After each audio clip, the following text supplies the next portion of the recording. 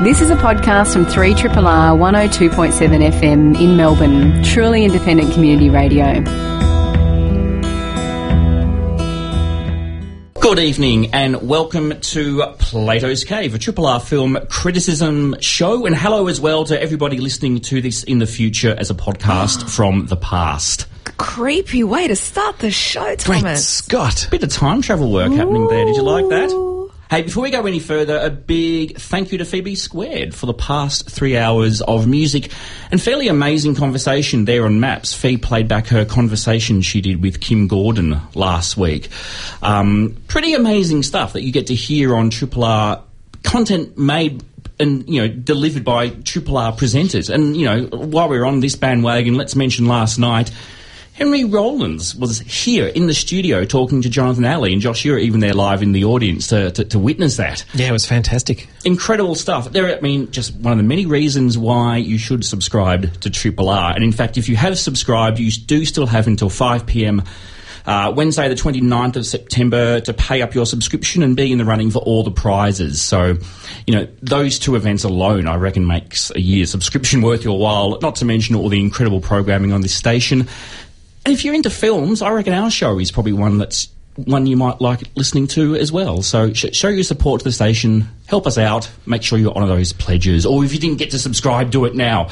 Okay, let's get on to our show. My name is Thomas Caldwell, and I'm joined tonight by my co-hosts Alexandra Heller-Nicholas, and for the last time, like seriously, this will be it, Josh Nelson. Damn it, tears are starting at 6 minutes already. in. Yes. How are you going? I'm sorry we had to fire you, but... We've really appreciated your time at the company. The policy change in respect to not wearing pants in the studio is really, really upsetting. It just got awkward for all of us. No pants Mondays must come to an end. Look, I mean, by means of explanation, Josh, you are moving overseas. You are heading off. You've got a green card. You're going to the States. I'm just revealing your personal life here. It's like, for those of you who don't know. Josh. Yeah. And Josh's new social security number is... Exactly. Yeah. So, look, we'll talk more about this at the end, but let's just put on a damn fine show. In the meantime, we're going to talk some films. Now, on tonight's show, we will be discussing a sequel, a remake, and a based on a true story film. Don't turn off. It's okay. I think the conversation is going to be interesting, and I think these films are all worth talking about in some regard. The sequel is Blair Witch, a follow-up to the 1999 found-footage horror film The Blair Witch Project. The remake is Pete's Dragon, a live-action version of the 1977 musical film. And the based on a true story film is the first one we're going to be talking about. That's Sully. It's the new film directed by Clint Eastwood. It's his 35th film as director after he first moved. Slacker. He'd done 35. And look, he's been directing now for 45 years, so I don't know what he's been doing. What was he doing in those other 10 years? On those off years, yeah. Sometimes he takes 2 years to make a film rather than one. The film is based on a memoir written by pilot Captain Chesley Sullenberger and author Jeffrey Zaslow, titled Highest Duty, My Search for What Really Matters. The focus is on what happened on the 15th of January 2009 when Sullenberger, nicknamed Sully and played by Tom Hanks in the film, was piloting a commercial passenger flight from LaGuardia Airport in New York City and had to make an emergency water landing on the Hudson River shortly after takeoff. The film is non-linear.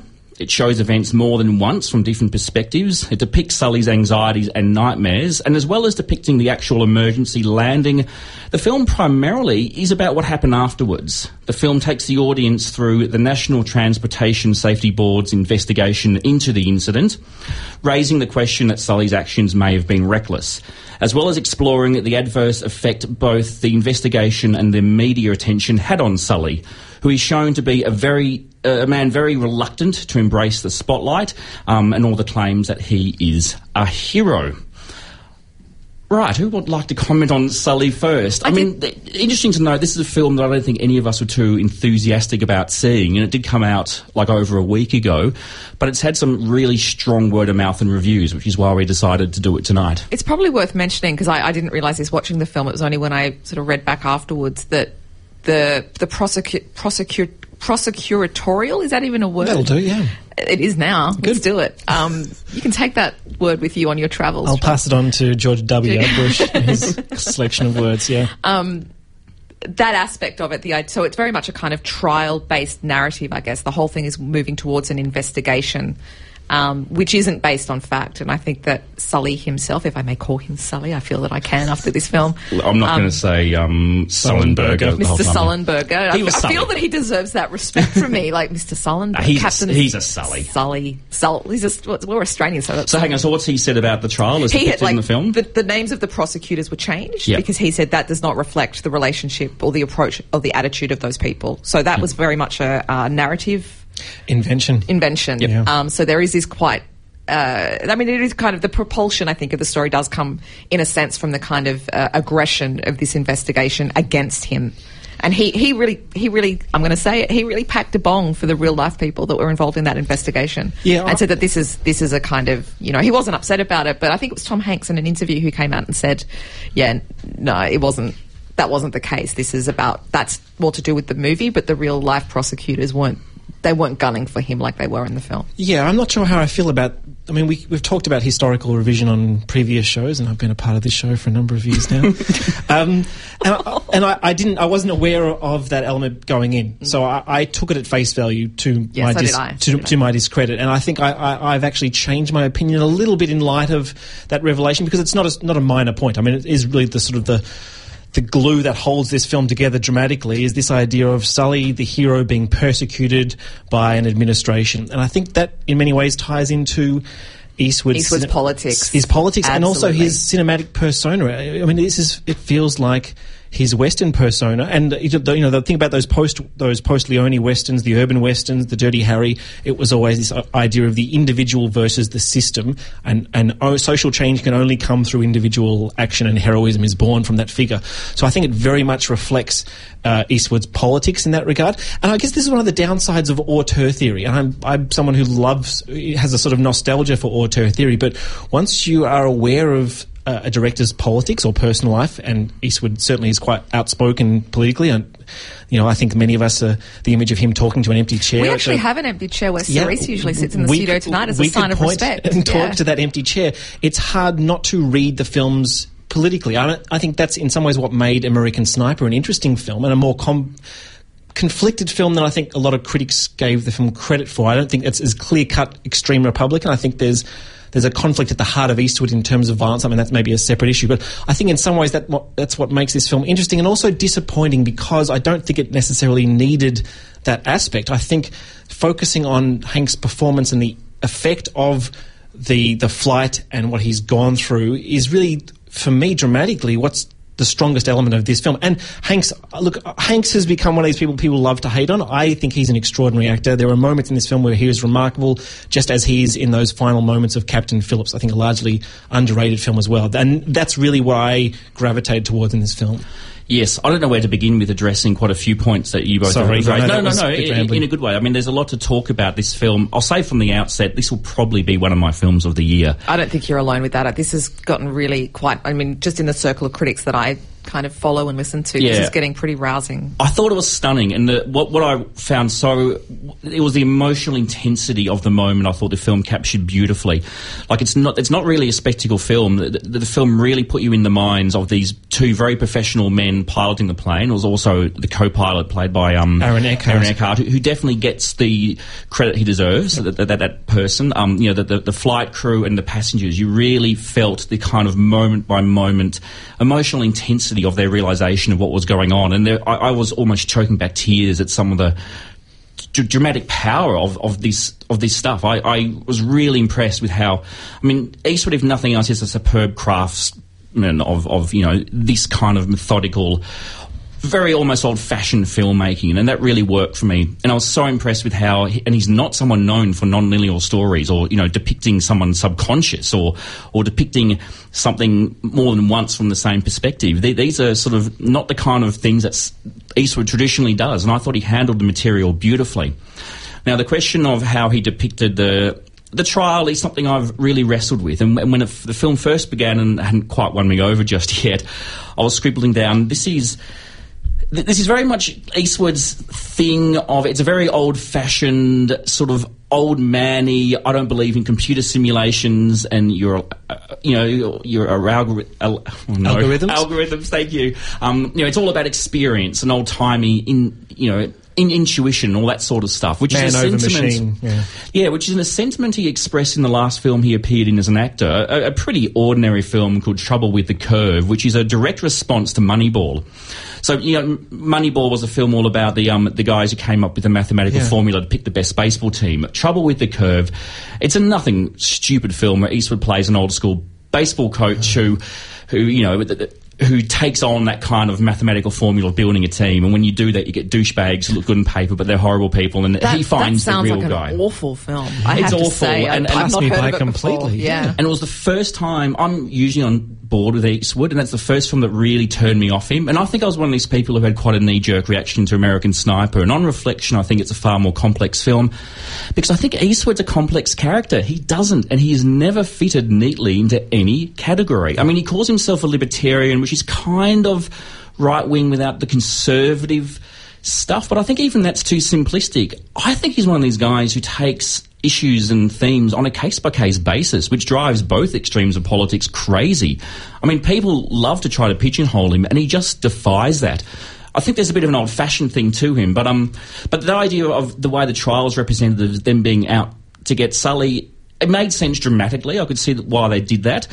I am one of these people who's very reluctant to chastise a film because it's not being realistic. Yeah, totally. But mind you, at the same time, I saw Snowden yesterday. Snowden, the Oliver Stone film, begins with a title card that tells you explicitly at the start, this is a dramatisation. And I thought, I don't think I've seen a film do that at the very start in recent memory. And that actually feels a little bit more ethical, telling you right up front, remember, this is my version of events. You shouldn't take it as read. It does have that, Sully's the hero because he was intuitive and he has experience. But at the same time, I sort of felt like, well, the resolution of the film, the way the trial resolved, it came to the end result that it should have had. So in its own way, the film actually shows us that this trial and this organisation did the correct job. They challenged him, as they should have, and the results turned out to prove to us that what he did was incredibly amazing and the right thing to do. So the end result is still sort of the same. But that has a political connotation because it gets there not through the bureaucracy doing its job. It comes there through the individual proving to the bureaucracy that they don't know how to do their jobs, and only when he sort of beats them at their game.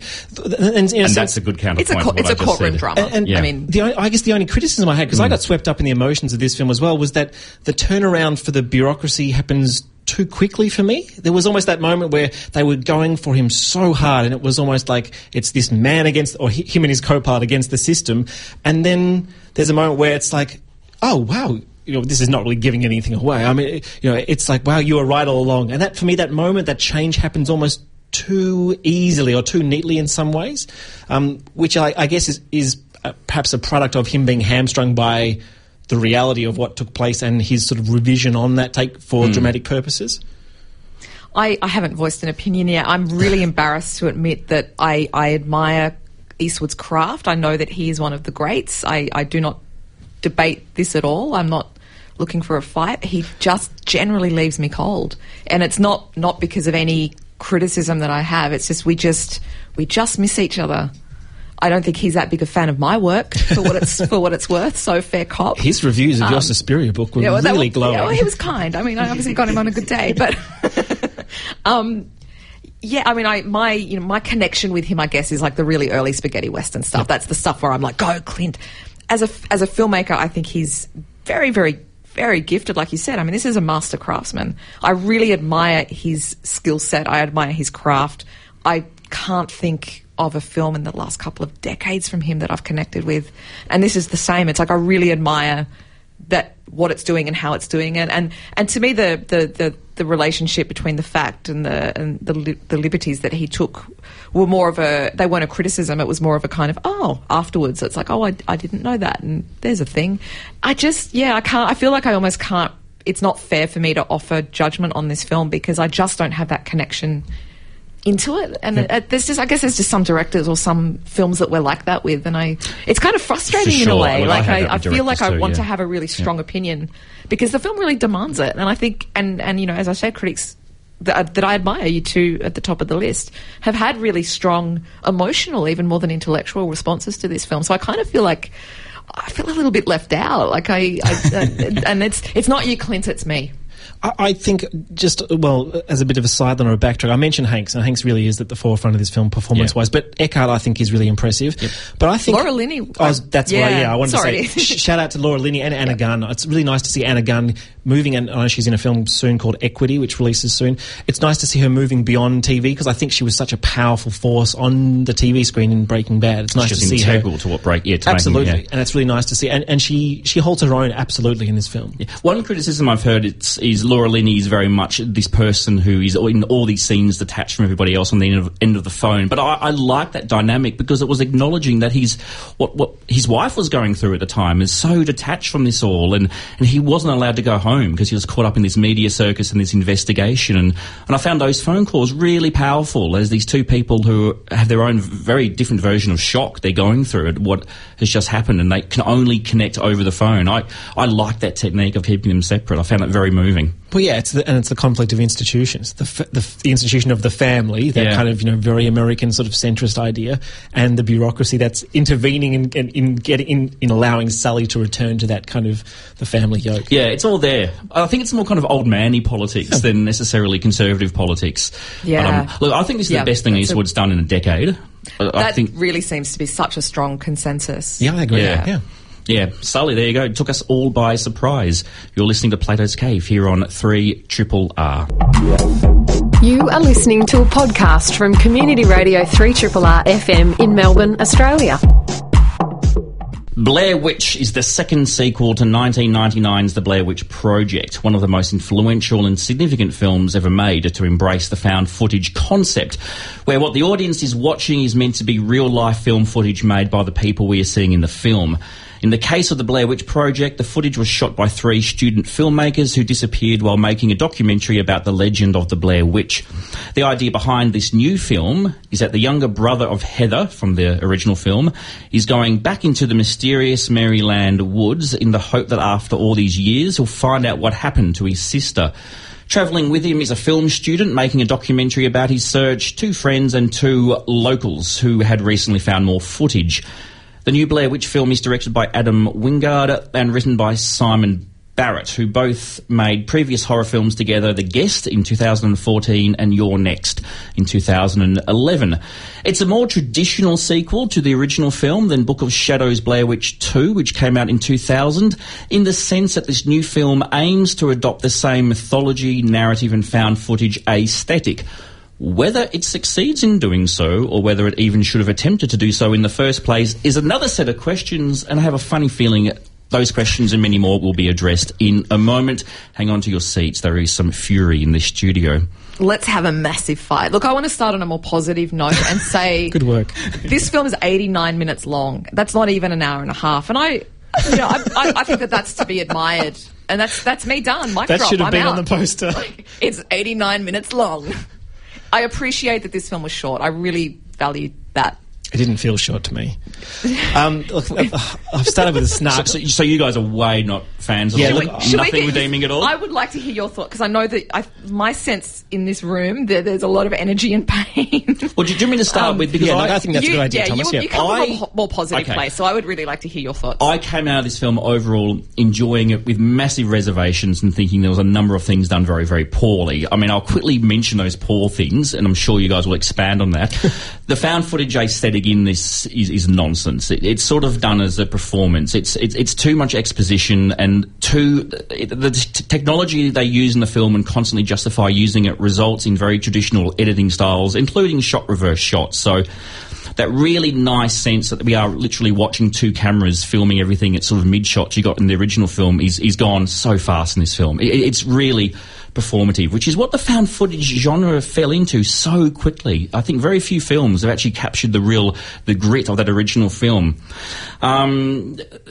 There's some terrible stuff with the kind of city folk being yokels who are sort of picked on. I didn't like the characterizations at all. Oh, but this is my big... I'm looking at the notes I scribbled down when I watched the film. This is the positive review. This is the positive review. Yeah, wow. The biggest... Well, Yeah, I'm going to say one more criticism, then I'll get to what I liked. Cool. The big criticism I had is that it's so heavily reliant on jump scares, which I've come to really hate. So the jump scare is when something just suddenly flashes in front of the camera and makes a loud noise. And in this film, it's other characters suddenly appearing to say, hey, I'm here, and you didn't notice me standing here 5 seconds ago. But characters sort of appear from nowhere. And the jump scare has the finesse and the skill of that bully at school who used to clap his hands in front of your face and then say, "I made you flinch," because that's the only way you can respond when something loud happens right in front of your face. And I've come to hate the jump scare. It's lazy, boring, dull filmmaking. Amen. On the plus side, I like the way they expanded and evolved the mythology in this film. They could have done the same old. I think they took it into I like the way it unravelled more, and I thought the final 20 minutes was a lot more inventive and intense. There's a sequence involving a tunnel that I almost felt physically ill watching, and I thought the final big sequence and the very slight reveals had a bigger impact on me. I came out sort of trembling and thinking, that was fun for a film I overall think dropped the ball in a major, major way. I wrote a book on found footage horror films, so I've written like a 10,000-word chapter on this. You should have taken the lead on this, actually. No, I'm no, shut up, and yeah. like I don't say that to pull rank or anything. If anything, it's quite the opposite, because I really want to frame what I say in the sense that I have a professional investment in found footage horror. Yep. Like, I have money coming in through what I know about found footage horror. And partially I keep thinking, well, maybe I shouldn't be so hard on this film for not being as radical as that first one. And then I think, you know what? They decided to call it Blair Witch. They decided, this was originally called The Woods. There was was it Comic-Con where they announced this is the new Blair Witch film? So there's a conscious decision to ride those coattails. So as far as I'm concerned, it's open slather. I will not shut up once I start on this film. I was furious. I saw the first public screening of this film in Melbourne, and it was a lunchtime screening, an early in the day screening, and half the audience walked out, and I think the half of us that were left who bonded, hi to Erica and Matt if you're listening. I mean, it was, I wish that I walked out, and I think that's the only film this year that I can honestly say that about. But maybe the real Blair Witch is the friends that we made along the way. Josh. That's another tagline that could have been on the poster. Well, so what is it that really angered you about this? I have a very long list. I really resented the dumbing down of the mythology, and I'm not the kind of person that normally invests in that. They changed the whole standing in the corner of the room mythology is radically changed. They just change it completely. So that's in a very, very dumb way. Okay, I agree with you on that. And I just think it was explained, which was really boring. I have a very complex relationship to that first film because I think it is a masterpiece, and I think it's ideologically broken. Yep. And that's very difficult for me to get my head around, and I've done a lot of research and a lot of thinking. The first film is dismissed, and it virtually ruined the careers of everybody involved in it. None of those people, except for maybe Joshua Leonard, who went out to do a lot of mumblecore stuff. He was in Hump Day.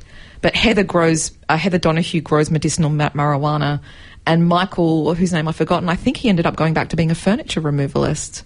This wasn't the great launch pad career-wise for any of the people involved in the first one. It was extraordinary filmmaking. I mean, Miriam Sanchez called it method of filmmaking. They had 100 hours of footage to edit down to make that film. This wasn't just a bunch of kids in the woods filming each other without a director. This was precision experimental filmmaking aside from the genre stuff, and I think that's always subjective. I mean, I personally find the first film a hugely disturbing horror film. That last shot is just one of my favourite shots in any film. Final shots, I think it's extraordinary. I resented the skinny jeans and the crop tops. I don't know how you have a sense of cabin fever and isolation when you have 6 characters. I don't want to see the witch. I don't want to see a crappy CG witch. I want you to do interesting things with the technology, and I think the second film gets slagged off a lot, but I think it's actually dated quite well because it does a lot. Both the first film and the second film do really interesting things with technology. So the first film, Heather very consciously talks about some footage being shot on film and some on video, and the relationship between that is really important. This film does nothing with technology. I'm rambling. I'm sorry. I'm chomping at the bit to jump in because I think there's a lot of interesting stuff in there. I was probably, to my discredit, one of those people who may have dismissed the original film at the time. I thought it was mildly inventive, but it didn't sweep me up in the way that it swept a lot of other people up. And I rewatched it this week, and I am so wrong. I think this is the original film, I think, is a really strong film. In fact, I think it holds up better now. So do I. In light of the 16 years of found footage films that we've had since then. And for some of the reasons you just picked up on. The characterization is so raw, it's so real. It's hard not to believe that they're actually those characters, not actors pretending to be characters. The conflict, the stylistic conflict and the formal conflict in that film between the videotape and the film, this film has the potential to do it because one of the yokels has an old DV camera, and one of them is doing in the kind of the digital. They do nothing with that. I think for me, this film, and look, so maybe, because I saw this film today, I saw Blair Witch today, maybe the film doesn't fare well in light of watching the original 2 days before and having such a strong reaction to that. Maybe it's because I don't dig on Wingard's style. I did not like You're Next. I do not understand the love for that film or The Guest as much as I think it's a stylish film with a great soundtrack.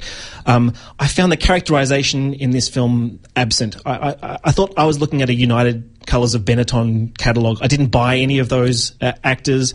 I found the plot contrivances really ridiculous.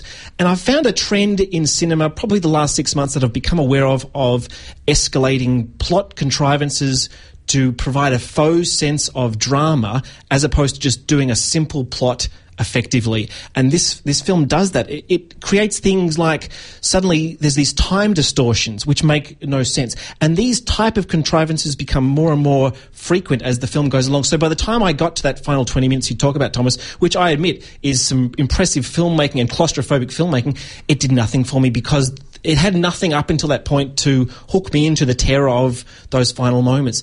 And I just felt angry, I felt lost, I felt like this was a missed opportunity, and I thought it was dumb. I thought I loathed the fact that it was kind of moronic, basically, and I felt insulted by the film. I mean, I kind of have a similar feeling. I mean, I don't have the same investment in the original, although I do agree the original is an astonishing film. I liked it at the time. I haven't revisited it since, but I think it's an extraordinary film, and I still think it's sad that the aesthetic that they captured in that first film never really got picked up by anybody else to nearly the same effect. I think my experience in this film is I very quickly abandoned any idea of it being the worthy successor. And so once I got over that and stopped looking for some kind of fidelity or respect to the original film, I just went with it as another disposable horror film, and that's how I allowed myself to get swept away over the last 20 minutes. And I've been thinking a lot about that. I think the ending that you guys are talking about, I saw that, and I've gone blank on the name, the tunnel thing was done by a really incredible Irish found footage film a couple of years ago that does that same tunnel thing but with a twist that I can't remember the name of the film. I think it's called The Border or The Borderlands.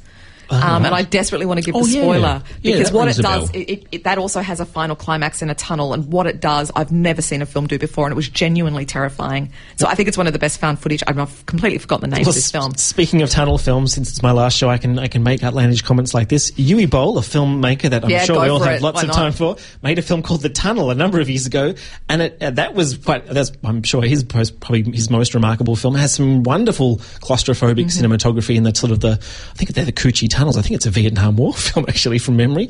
But it reminded me of that. Anyway, this is a sidetrack about tunnel films now. But look, that was effective, but for me it didn't have the anchor, because I felt like I'd gone through so many contrivances that I wasn't on board. I didn't have that sense of the dramatic dread, the build towards the dread, even to the point where characters separate for no apparent reason prior to entering into the cabin.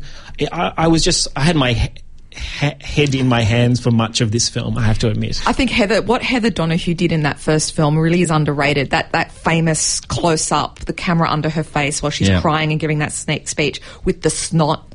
We don't see women on film like that. She wasn't sexualized in that film. There was no romantic, any kind of relationship. She's not even frumpy. She's just a normal person, and she's crying and she's freaking out and she's snotty, because that's what happens to human beings.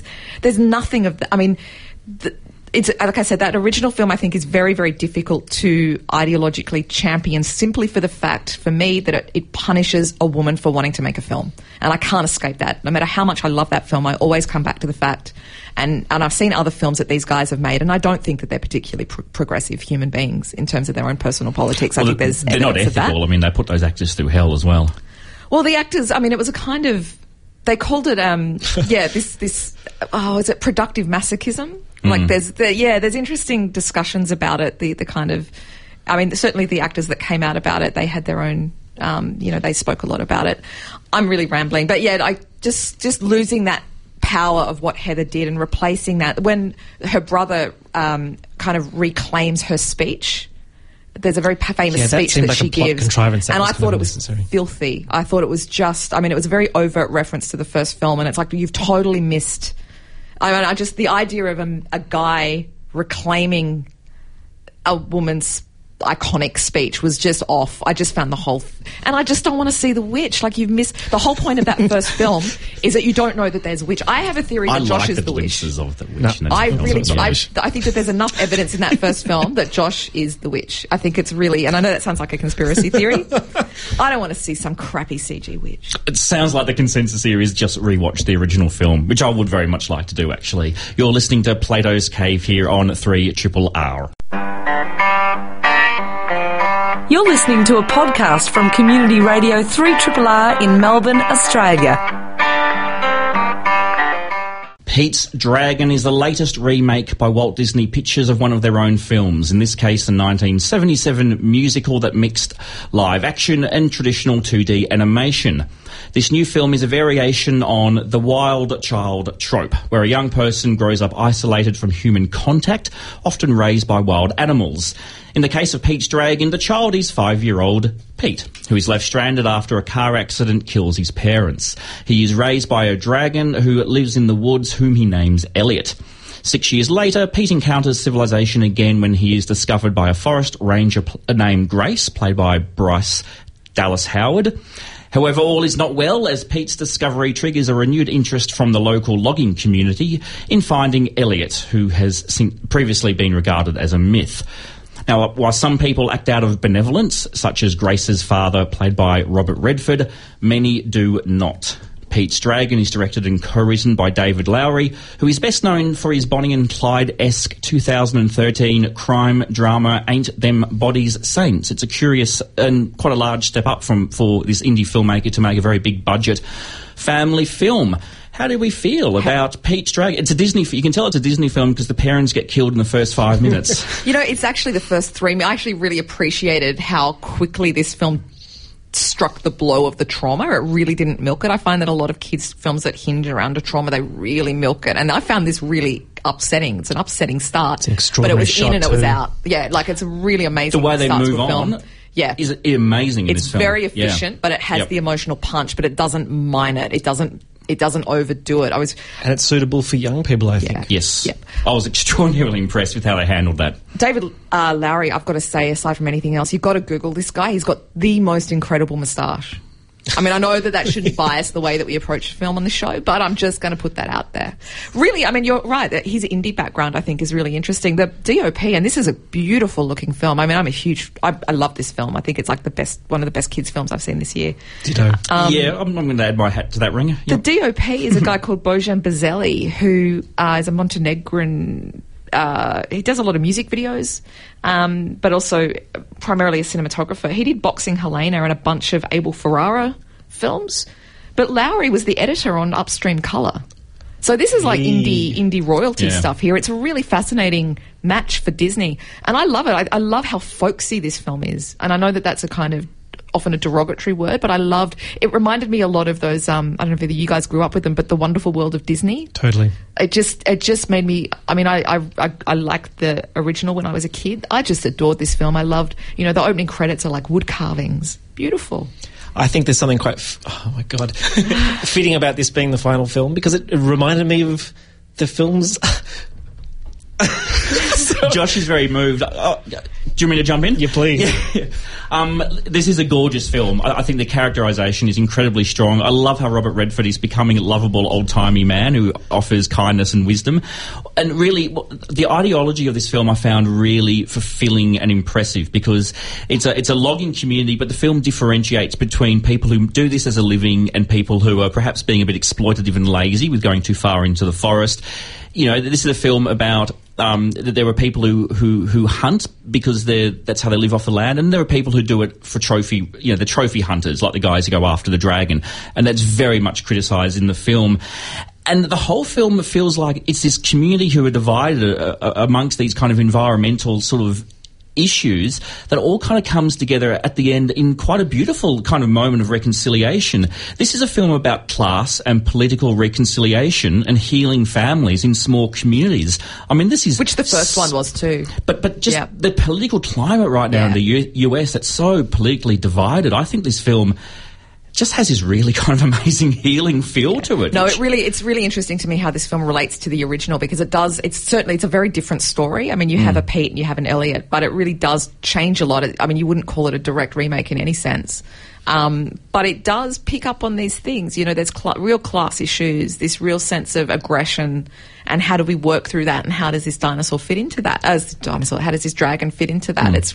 It riffs in a really interesting way on the original and in a really beautiful way. Yeah, this film reminds me of when the term a Disney film actually had a concrete meaning. Yeah. I think that sense has been lost over time, particularly probably over the last 2 decades. There was a sense that the Disney film was like a genre unto itself, that there was the sense of it could have darkness and light. It had often, as we mentioned, it involves a moment of trauma. This love and embrace of the imagination and the possibilities of the imagination. One of the strongest moments of this film is this question about, is the dragon real or not? And one of the younger girls in the film sort of said, so hang on, is Elliot real? Like, this is real? Or is it, imagination? And he's like, no, this is real. And I like the way it doesn't kind of play sides with that. And the socio-political theme. Again, that was a kind of key moment or element of those sort of Disney film genres in the 70s and 80s. So I think there's part of that throwback and nostalgia, which I know is getting quite broad in popular culture now, but it feels authentic, it feels quite real, and it feels that really genuine. Element, I think, is what does it. Yes. There is so this true. really kind of bespoke, almost kind of handicrafted, just gorgeous. There's something... Well, it feels sincere. I mean, I've started using the expression retro wank, which is I think there is this tendency now to constantly mine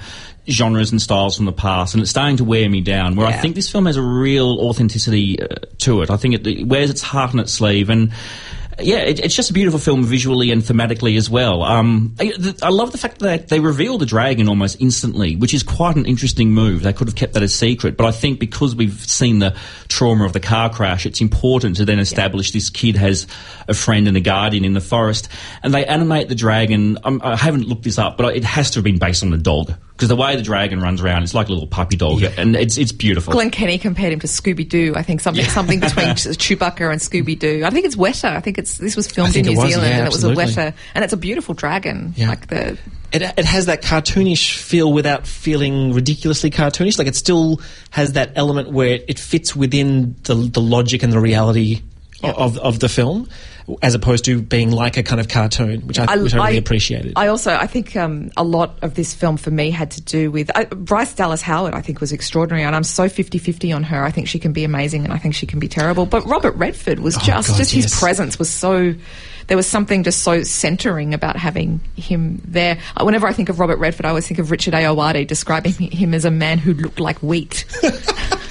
It's the perfect description of Robert Redford. But he just has such important presence. Gravitas, I think, is probably too strong, perhaps, but he just really grants this film such an important presence or something. When he's on screen, you just have a feeling of, everything's okay now. I'm loving Redford's later career work. I think he's doing great stuff. He's the storyteller. It's the narrational element, the voiceover that we don't get throughout the film, but it really anchors it both at the beginning and the end. This is easily one of my favourite films of the year. It's gorgeous. Particularly in terms of family fare. That's a good note to leave Pete's Dragon on, a film that we all very much loved. You're listening to the final moments of Plato's Cave. Sully is on general release through Roadshow Films. Blair Witch is on general release through Roadshow Films. And Pete's Dragon is on general release through the Walt Disney Company. You've been listening to myself, Thomas Caldwell, with Alexandra Heller-Nicholas. And for the final time, Josh Nelson. Yeah, a little sad. I'll keep my final thoughts very brief so Jason can jump in the studio and wipe up my tears. Look, I've been saying farewell to a lot of friends and family over the last couple of weeks, and this feels like part of my friends and family. So farewell to all our listeners, farewell to the people inside the studio and outside, Cerise Howard, former co-host Tara Judah, people at Triple R like Dave Hausch and Mick James, who got us on with the podcast in the very early days, and all my Megahertz co-hosts are from previous years. May you tear those rock dogs apart for all the future years. I'll be thinking of you from the sidelines. This has been a wonderful ride. Josh, I'm going to miss you like crazy. Josh, myself, and Tara Judah were the three people who began this show, like, when was it, 2009? We started as a podcast. 30-odd years ago. A hell of a long time. I've known Josh for even longer. We talked about doing something like this for years, so this is a real end of an era. I'm going to miss you, my friend. You're a fantastic film commentator. You're a very funny person. You're a very warm presence. You're a key to what has made the show as great as it is. Bon voyage. I'm sure at some point in the future we will cross paths across a microphone again. We love you, Josh. Godspeed. This has been a podcast from 3RRR 102.7 FM in Melbourne. Truly independent community radio. Want to hear more? Check out our website at rrr.org.au.